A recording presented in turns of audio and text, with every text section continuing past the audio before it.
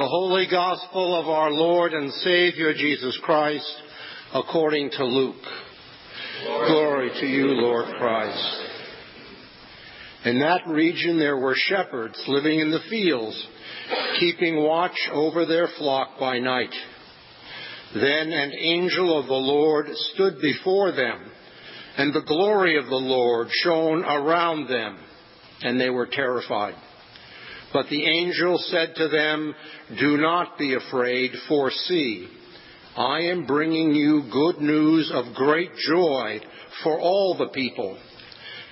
To you is born this day in the city of David a Savior, who is the Messiah, the Lord. This will be a sign for you.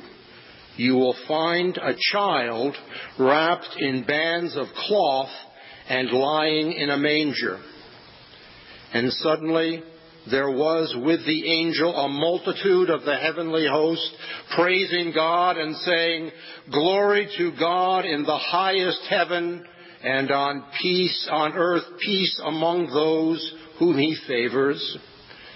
When the angels had left them and gone into heaven, the shepherds said to one another, "Let us go now to Bethlehem and see this thing that has taken place, which the Lord has made known to us." So they went with haste and found Mary and Joseph and the child lying in the manger. And when they saw this, they made known what had been told them about this child. And all who heard it were amazed at what the shepherds told them. But Mary treasured all these words and pondered them in her heart. The shepherds returned, glorifying and praising God for all they had seen and heard, as it had been told them.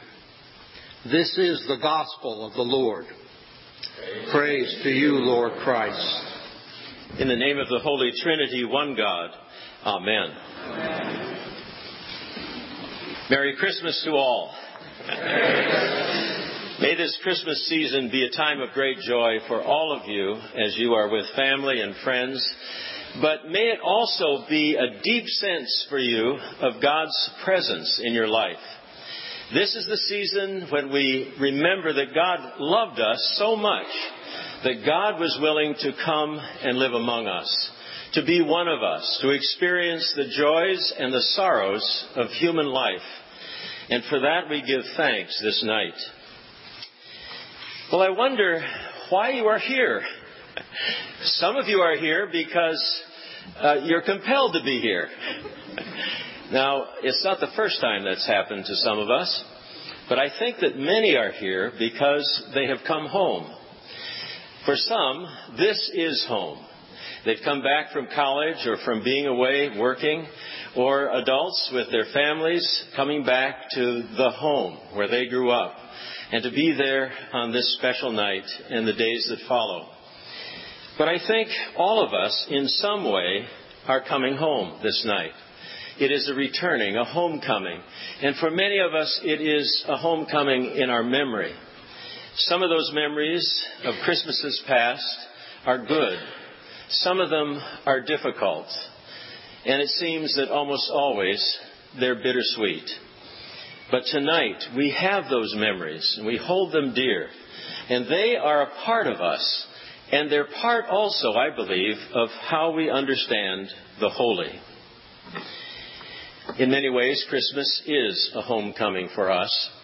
But for the Holy Family, at that first nativity, it was anything but a homecoming. Now, it's true that they had gone on to Bethlehem, the ancestral home of Joseph, the city of David. But it was not their home. Their home was in Nazareth. So they had to leave their home and travel quite a distance for that time and finally come to Bethlehem. Now, one can imagine that their trip was not an easy one. They were not people with a lot of money. They didn't have power. They didn't have influence.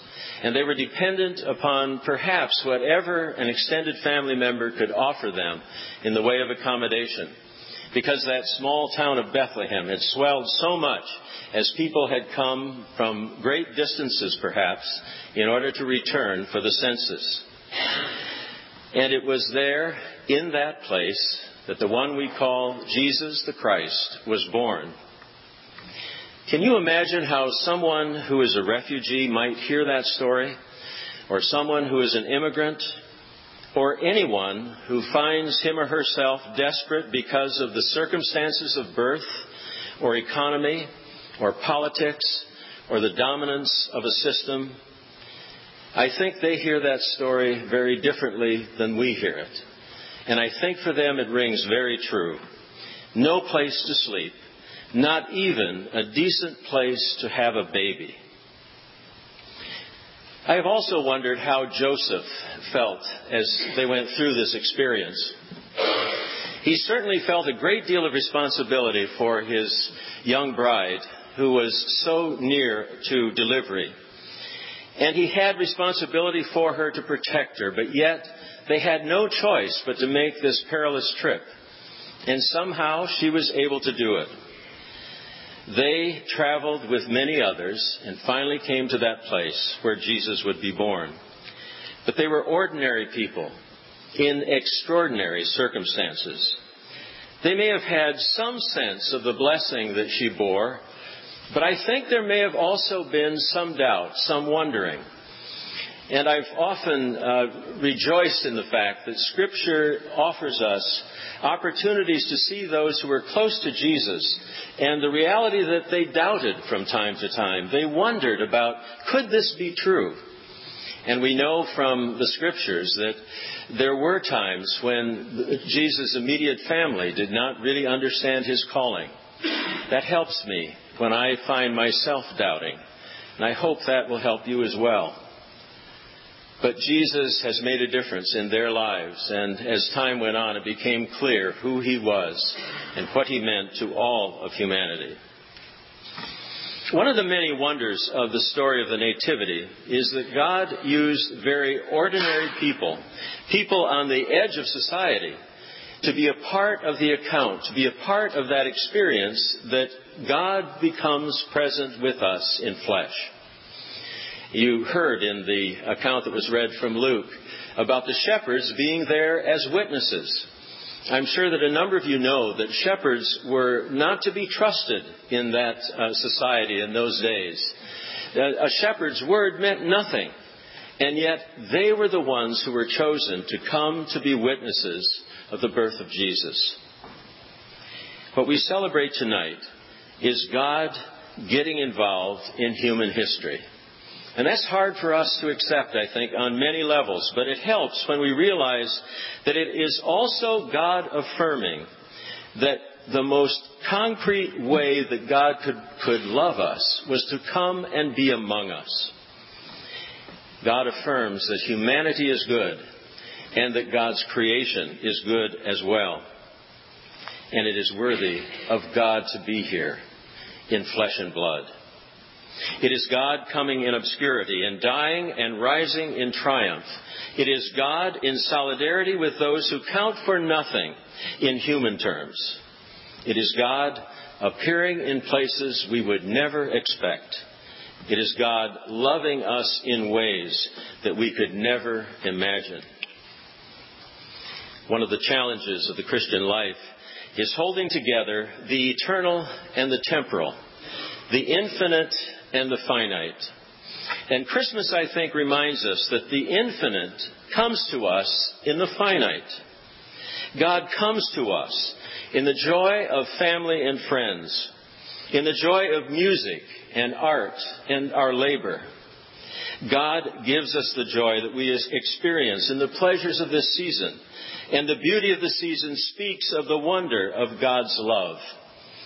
We also experience the infinite in the community coming together to worship, the community gathered to pray, to sing, and to celebrate the Eucharist together and share in communion. For tonight, Christ is present with us in the Eucharist and in the community gathered as the Word is read and proclaimed. Christ is present here. May God be praised this holy night. And may you be blessed with the knowledge that God loves you. God loves you. And that's why God came in flesh on this night, to be with us and to share our life with us. Amen.